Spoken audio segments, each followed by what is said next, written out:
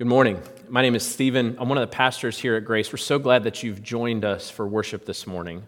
As we've been going through this letter to the Galatians, I've realized that I have been approaching it kind of like it's an email. I'm just looking for the information.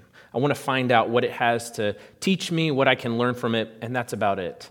It's hard to remember that this letter was written by Paul, who was a real person, writing to his friends, people who he spent some of his life with in the region of Galatia. And this morning in our passage, he gets down to a little bit more of that relational aspect. He gets somewhat emotional in the way that he speaks to the people at the churches of Galatia. And I know some of you don't like emotional conversations, and you might be tempted to tune out, but I want to encourage you not to. In fact, I want you to ask yourself this question to help you engage this morning.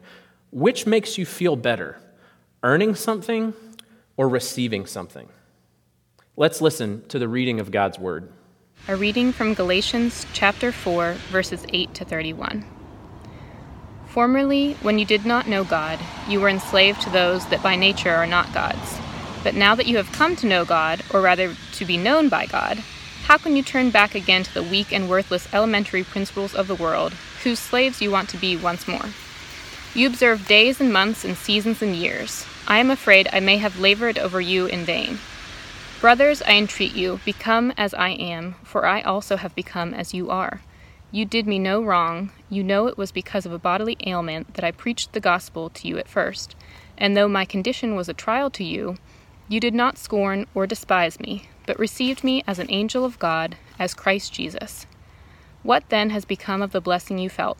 For I testify to you that if possible, you would have gouged out your eyes and given them to me. Have I then become your enemy by telling you the truth?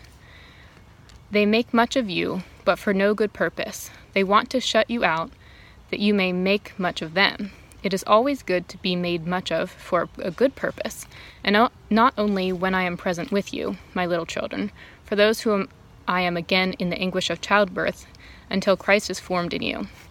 I wish I could be present with you now and change my tone, for I am perplexed about you. Tell me, you who desire to be under the law, do you not listen to the law? For it is written that Abraham had 2 sons, one by a slave woman and one by a free woman. But the son of the slave was born according to the flesh, while the son of the free woman was born through promise. Now this may be interpreted allegorically. These women are 2 covenants. One is from Mount Sinai, bearing children for slavery. She is Hagar. Now Hagar is Mount Sinai in Arabia. She corresponds to the present Jerusalem, for she is in slavery with her children. But the Jerusalem above is free, and she is our mother. For it is written, Rejoice, O barren one who does not bear. Break forth and cry aloud, you who are not in labor. For the children of the desolate one will be more than those of the one who has a husband. Now you, brothers, like Isaac, are children of promise. But just as at that time he who was born according to the flesh persecuted him who was born according to the Spirit, so also it is now. But what does the Scripture say? Cast out the slave woman and her son, for the son of the slave woman shall not inherit with the son of the free woman. So, brothers, we are not children of the slave, but of the free woman. This is the word of the Lord. Thanks be to God. Please pray with me. Oh God, we thank you that you speak to us through these words of Paul this morning, written hundreds of years ago. And we ask that you would send your Spirit into our hearts to help us believe these words and be changed by them. We thank you that what you reveal to us is that your work on our behalf means that we can live freely. I pray that you would help us to do that. We can't do that without you. Pray that my words would fall to the floor and only your words remain. And I pray this in the mighty name of your Son, Jesus. Amen. A couple of years ago, I realized that my propane grill was not cooking very evenly. There were hot spots next to cold spots, and so a steak on the grill would get real tough on one side but be raw on the other side. And as I thought about it, I figured out I hadn't cleaned it in a while. And so I took the grill grates off and I put them on some newspaper, sprayed them with some grill cleaner, pulled out the drip pan and cleaned it out and sprayed it with some grill cleaner.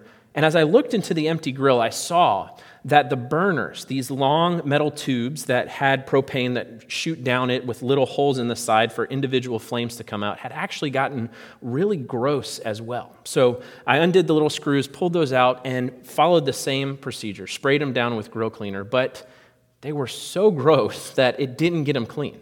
So I did it again and actually left them to sit out in the sun to bake a little bit and scrubbed it off, and it was still pretty gummed up, basically. And so I got a hose and put a pressure nozzle on it and tried to spray some of it away. It worked a little bit, but I ended up having to get some steel wool and scrub away all of the grime and the burnt food that was on top of it. And what happened was I began to see that underneath all the charred bits of food, there wasn't anything left of the metal. The burners had just corroded all the way through. And so instead of little holes all the way down the side of the burner, there was just a giant opening. So jets of flame would shoot out as soon as I started up the grill, burning anything I put on it. So I had to replace those two. But Paul uses a lot of words here in this passage to convey something similar to the people of Galatia. He says, no matter what you're relying on to make yourself feel good or right, no matter what you look to make your world work or to hold your life together, if it's not Jesus, it's just hollow underneath. It might be years of callous response built up over time. It might be a quick wit or a great understanding of your environment, or maybe it's a nice, clean, religious exterior. Underneath, Paul says, it's empty. Paganism, moralism, secularism, Buddhism, Hinduism, Islam, agnosticism, even atheism. It might bring some structure to your life. It might even seem to help you get through today and tomorrow. But they're all the same to Paul, because all of those things place responsibility and reliance solely on the self.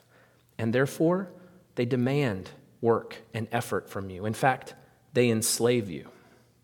On the other hand, Paul says, walking in Jesus sets you free by binding you not to your own abilities or your own effort, but to the finished work of Jesus, who lived a perfect life and died unjustly for us.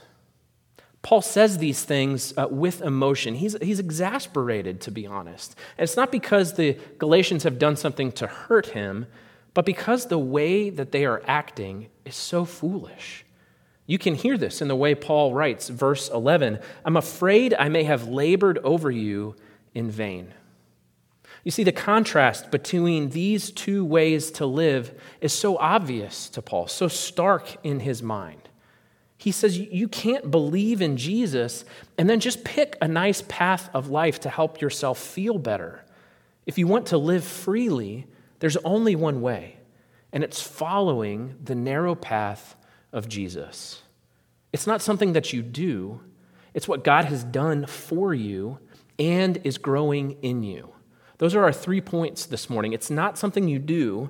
It's what God has done and is growing in you. We're going to start by saying it's not something you do. Now, just in case that you are joining us for the first time, Paul is writing this letter to a group of Christians in the region of Galatia because some teachers have shown up in their churches and have been trying to convince them that following Jesus looks like believing in his death and resurrection and shaping your life around the Jewish ceremonial laws, things like circumcision and obeying the food purity laws. Paul spent 3 chapters already arguing that that is not true. And here, he goes a step further. Paul connects adhering to the moral code of Judaism to the paganism that the Galatians had come from in the first place. You see, when Paul showed up in Galatia and began to preach the gospel of Jesus, the people who heard him and believed in his message, they weren't Jews. They weren't people worshiping Yahweh. They had no idea probably who Yahweh was. They were worshiping idols, if they were worshiping anybody at all, because they were Gentiles. They were Greeks. Paul says in verses 8 through 10, when you were pagans, when you were worshiping idols, those non-gods, as he calls them, you were a slave to the elementary principles. Now, you might remember Bob spoke last week about the elementary principles, and those are the things that we look to as humans in order to bring ourselves some kind of comfort, some kind of security. Maybe it's status, it's strength, it's health, it's moral purity, whatever it might be, right? Paul says to the Galatians, when you were pagans, you were slaves to those things. You had to work hard in order to obtain them, in order to feel good about yourselves. And now, he says, you want to go and follow the laws of Judaism, and you will become slaves again to the same elementary principles. Did you see what Paul just did there? He just divided all of humanity into two groups. Now, if you're like me, you're hearing a sermon from a Christian church, you're probably a step ahead and you're saying, I get it, Stephen, right? There are Christians and there are not Christians. That's the dividing line that Paul makes. Or maybe there are good people and there are bad people. Or maybe you're a little bit smarter and you're saying to yourself, well, there are good people, but they believe in God. And there are some good people too in this category, but they don't believe in God, something like that. That's not what Paul is saying here. Paul's line of division is between those who achieve their identity and status and those who receive it. That's it. Let me say that again because it's really important. There are those who achieve their own identity and status and those who receive it.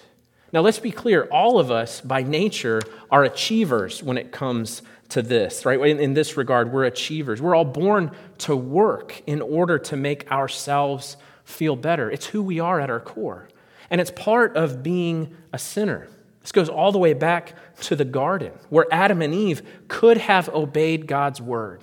They could have listened and they could have received their comfort and their identity and their security day in and day out. But instead, they listened to the words of doubt whispered by Satan, and they felt the need to achieve, to do something in order to secure themselves.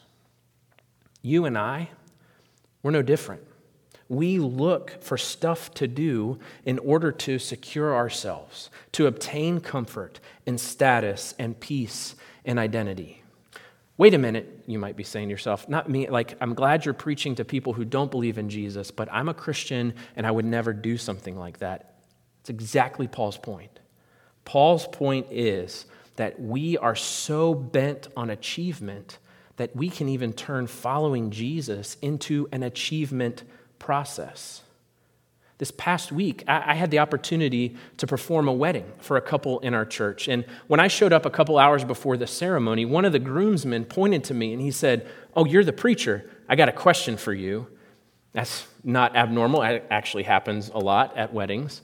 And what started as a question about my approach to premarital counseling became a long conversation about the validity of Christianity and the Bible and comparing it to other religions, things like that. And at one point, this groomsman said, I kind of see how what you're saying all fits together, but I don't know if I just want to jump into it all right now. And I asked, well, if you don't mind me asking, what's holding you back? What are you worried about? And his response was the exact same response that I get from people who are hesitant to just become a Christian or follow the rules or whatever they're thinking. He said, I'm not sure that I want to have my life, I want to live my life following this set of Christian rules if I only kind of believe in it. So I looked at him with a smirk on my face, and now looking back, realizing I had a mask on, so he had no idea that I had a smirk on my face, I said, it's not about the rules, right? Following Jesus isn't about doing all the right things to make God happy. And he was surprised because he, like all of us, are bent on achieving, doing what is right in order to feel good about ourselves. But that's not the point of my illustration. The point is, after the ceremony, after the reception, when I went home and I was telling my girls all about the beautiful ceremony, and I was putting them to bed, and they were refusing to go to bed, and I got frustrated and angry with them. My first thought was, I need to do better. God wants me to be a more patient father. I need to work harder at that. That's not wrong. It's not bad. The problem is, it is an achievement narrative. I could articulate it clearly to this groomsman at the wedding, but the reality is, I myself, all of us, are bent on achieving. I want you to stop whatever you're doing right now, and I want you to think about this.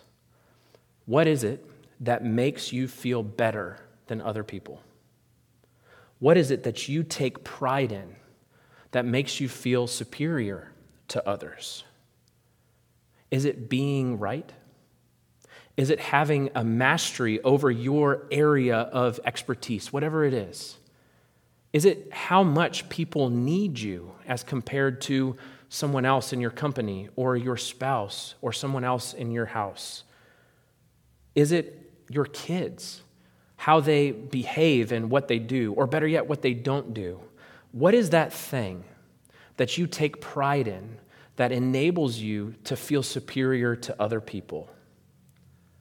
Paul says to all of us, when you rely upon that, when we depend upon that for our significance and our status and our identity, it feels good, it feels safe, but it's hollow underneath, and it leads us into slavery. Working hard to gain control over your life, working hard to make sure that your kids are able to get into certain schools and have certain opportunities, working hard to be the best in your career field, observing days and weeks and months and years, as Paul says, alluding to obeying the Jewish laws. All of it leads to slavery, because all of them lead us away from God and into self-reliance. Paul says it's not about what you do. It's not something you do. It's what God has done. It's not about something you do. It's about what God has done. Paul tells the Galatians, you were enslaved to achievement. Are you wanting to go back to being a slave to achievement as people following the Jewish laws? He says, you were slaves, you're walking yourself back into slavery. What's in the middle there? That's receiving. The Galatians had come to a place where they not only believed in, but they were living in joyous receipt of God's work for them. Paul says this in verse 9. He says it's called knowing God, or rather, being known by God. He has both of those phrases there, and that's important. It's not because one is right and one is wrong. He misspoke at first, and so he's correcting himself. It's because it communicates a two-way, intimate relationship, right? Not just knowledge. If you stopped at knowing God, you might think, okay, I need to study the Bible more. I need to go and read more theology books. I should go to seminary and get a degree because it's all about knowing God. But the truth is, you can do all of that and not actually know Him. Do you see what Paul is saying here? He says, when you receive your status and your identity and security from God, it comes in the form of a relationship. God builds a relationship with you. God knows you, and you know God, and that changes everything. Well, the false teachers that were going through Galatia would say, yes, that's correct. A relationship with God is so important. It's incredibly valuable. But let's remember how God's relationship with humanity started. It started with our forefather, Abraham. And if you remember, Abraham had two sons, Ishmael and Isaac. And these false teachers would say the relationship between God and His people passed from Abraham to Isaac to Jacob, Isaac's son, and to Joseph, right? The heads, the forefathers, the patriarchs of the Jewish people. That story is all about your family of origin, these false teachers would say. You should know your lineage, and you should join the family. That's one of the arguments that they would make. But how do we know that? Paul actually jumps into that argument and combats it in the next section. So look with me, if you will, at verse 21. Paul says, "Tell me, you who desire to be under the law," Paul uses it here talking about the Jewish moral codes, "do you not listen to the law?" Which is another way to talk about the first books of the Bible. "For it is written that Abraham had two sons, one by a slave woman and one by a free woman." He's using their own argument now, but he goes a step further. Verse 23, "But the son of the slave was born according to the flesh, while the son of the free woman was born through promise. Now this may be interpreted allegorically. These women are two covenants. One is from Mount Sinai, bearing children for slavery. She is Hagar. Now Hagar is Mount Sinai in Arabia. She corresponds to the present Jerusalem, for she is in slavery with her children. But the Jerusalem that is above is free. She is our mother. For it is written, "Rejoice, O barren one who does not bear. Break forth and cry aloud, you who are not in labor. For the children of the desolate one will be more than those of the one who has a husband." Now you, brothers, like Isaac, are children of promise. But just as at that time he who was born according to the flesh persecuted him who was born according to the Spirit, so also it is now. But what does the Scripture say? Cast out the slave woman and her son, for the son of the slave woman shall not inherit as the son of the free woman. So, brothers, we are not children of the slave, but of the free woman. Paul says a lot here. And to be honest, it's incredibly technical. We're not going to have a lot of time. We can't get into all of it here, but I want you to listen to the podcast that we're going to record later this week, because I would like to cover a lot of what's in here. And if you have a question about this passage, you can submit it by clicking on the podcast link in the description of the video. Let me summarize this argument briefly for us. Paul extends his dividing line of achieve and receive, and he sets up two columns for us. The top of one is the word slave, and the top of the other column is the word free. Now, in each of those columns, Paul puts different people, different entities, different ideas, right? So in the slavery column, according to Paul, there is Hagar, Ishmael, Mount Sinai, where God gave his law to the Jewish people, and the present Jerusalem, which is Paul's way of saying people following the Jewish moral codes. What do all those things have in common besides the fact that they're in the slavery column? Self-reliance, achievement. They all lead to slavery because they are all based in self-ability and reliance.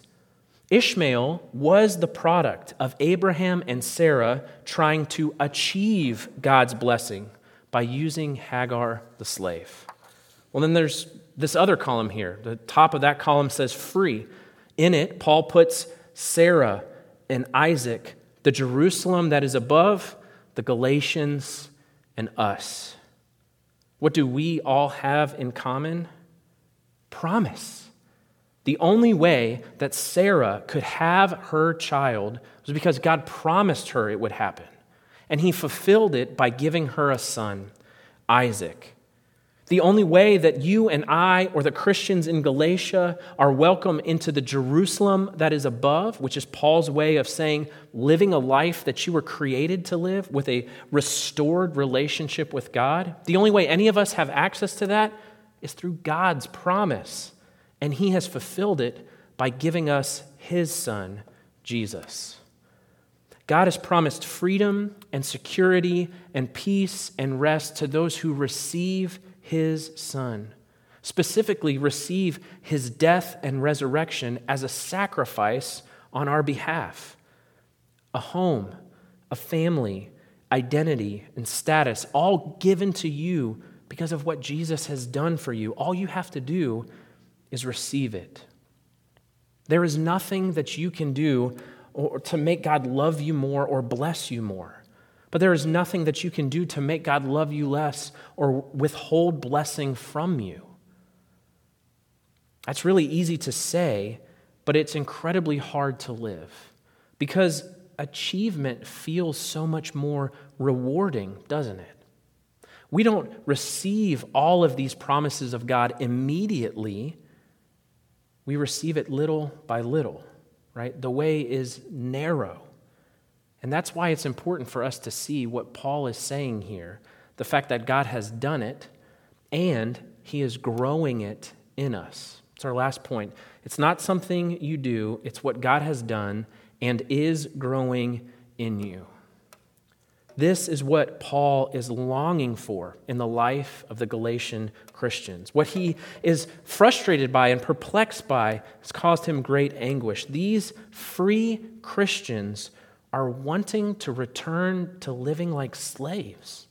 It reminds me of the Israelites wandering in the wilderness after God had freed them from slavery in Egypt, and they're complaining and crying out, asking that God would allow them to return to Egypt to live as slaves. Paul realizes the reason that these Galatian Christians are behaving this way is because, verse 19, Christ is being grown in us. Right? Paul is speaking here of the doctrine of sanctification. When you believe in Jesus, you are declared righteous in God's sight and given the status as a son and an heir of the King because of what Jesus has done for you. And at the same time, God begins a process in each of us working to grow us into sons and heirs, ready to take on what he has prepared for us, right? Sanding off the rough corners is a good analogy, or refining away the impurities, enabling us more and more to choose not to sin and choose to live like Jesus. That's what Paul is getting at. That's what it means to be grown in Jesus. But what does it really look like? Thankfully, Paul actually has an example here in this passage for us. Verse 13, Paul says, "You know it was because of a bodily ailment that I preached the gospel to you at first. And though my condition was a trial to you, you did not scorn or despise me, but received me as an angel of God, as Christ Jesus. What then has become of your blessedness? For I testify to you that, if possible, you would have gouged out your eyes and given them to me." This is where Paul gets really personal with the Galatians. He reminds them of their meet cute. You know what a meet cute is? It's when in a romantic comedy where the two main characters bump into each other in the market and start their love story. Except here, it wasn't so cute. Paul says it was actually a pretty rough encounter. Something had gone wrong with Paul's body. There's a lot of debate over what it was, but it was very clear to people that he was not well. And because he wasn't well, he had to stop in Galatia, and wherever he stopped, he proclaimed the gospel. And to be honest, a bunch of pagans should never listen to a person who has a bodily ailment proclaiming life advice, right? Pagans would look at that and say, you obviously don't have anything together. The gods don't favor you in any way. Look at your body. Why would we listen to you? Paul says, that's not how you treated me. You chose instead to listen, to care for me. You received me as if I were an angel of God or Christ Jesus himself. You were even willing to gouge out your eyes, which is like the first century equivalent of saying, I'm going to give you the shirt off my back, just a little more graphic. What Paul is saying here is, Galatians, when I was there the first time, you should have ignored me. You should have passed me by, mocked me even, and left me to suffer, and yet you didn't. Why not? Because you received the gospel of Jesus and his work for you on your behalf, and you were set free from your slavery to those elementary principles: strength, status, health, knowledge. For us, it might be a degree or gender or citizenship. Paul says, you were able to let it all go. You were able to look past all of it, and you saw in me what God has put in me. This rounds out Paul's argument against the Jewish teachers.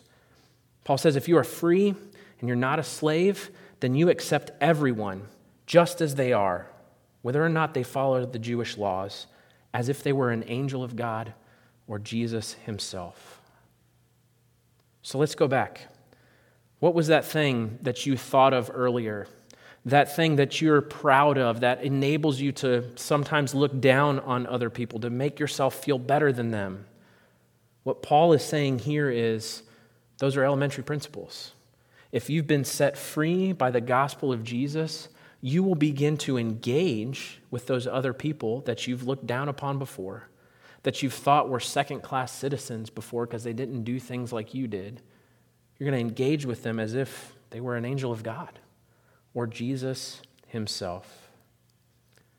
This is an area where we all need to be grown by God. We need Jesus to grow in us in order for us to love and accept and engage with others as if they were an angel of God. It's a hard thing to do, particularly when the world is closing in around us, when it seems like we have to protect ourselves, when it seems like almost everybody out there is trying to get at something we love or someone we love. When the world closes in, when things get hard, we feel the need to stiffen up, to get protective, to push other people away and see them as enemies. But what God says here, what Paul says here, is that as God grows in you, it begins to change the way you react with other people. In our backyard, we have this giant cactus and in one of our flower beds over in the corner. And when we first moved into the house, we were concerned that one of our girls or one of their friends was going to fall in it and get hurt. And so I spent a year trying to kill this thing. The first thing I did was cut off a bunch of the branches, and it survived somehow. So then I made a super saturated saltwater solution, poured it on there, trying to kill it. It shriveled up for a little bit, but then it came back. I got really frustrated that I couldn't kill this plant. It was just a plant, and it was making me so frustrated. I began to just dump stuff on it, like dirty mop water, bacon grease. I even bought like plant killer and poured it on this cactus. And each time it would shrivel a little bit, but then it would come back. And I finally just gave up and was so frustrated. I decided it's just there. It's part of the backyard. I'm going to have to pay more attention to the girls, make sure they don't fall in the cactus until they're old enough to pay attention to it themselves. And you know what? Over the last 3 years, every spring, that cactus produces the most beautiful and the biggest flowers in our backyard. They're amazing.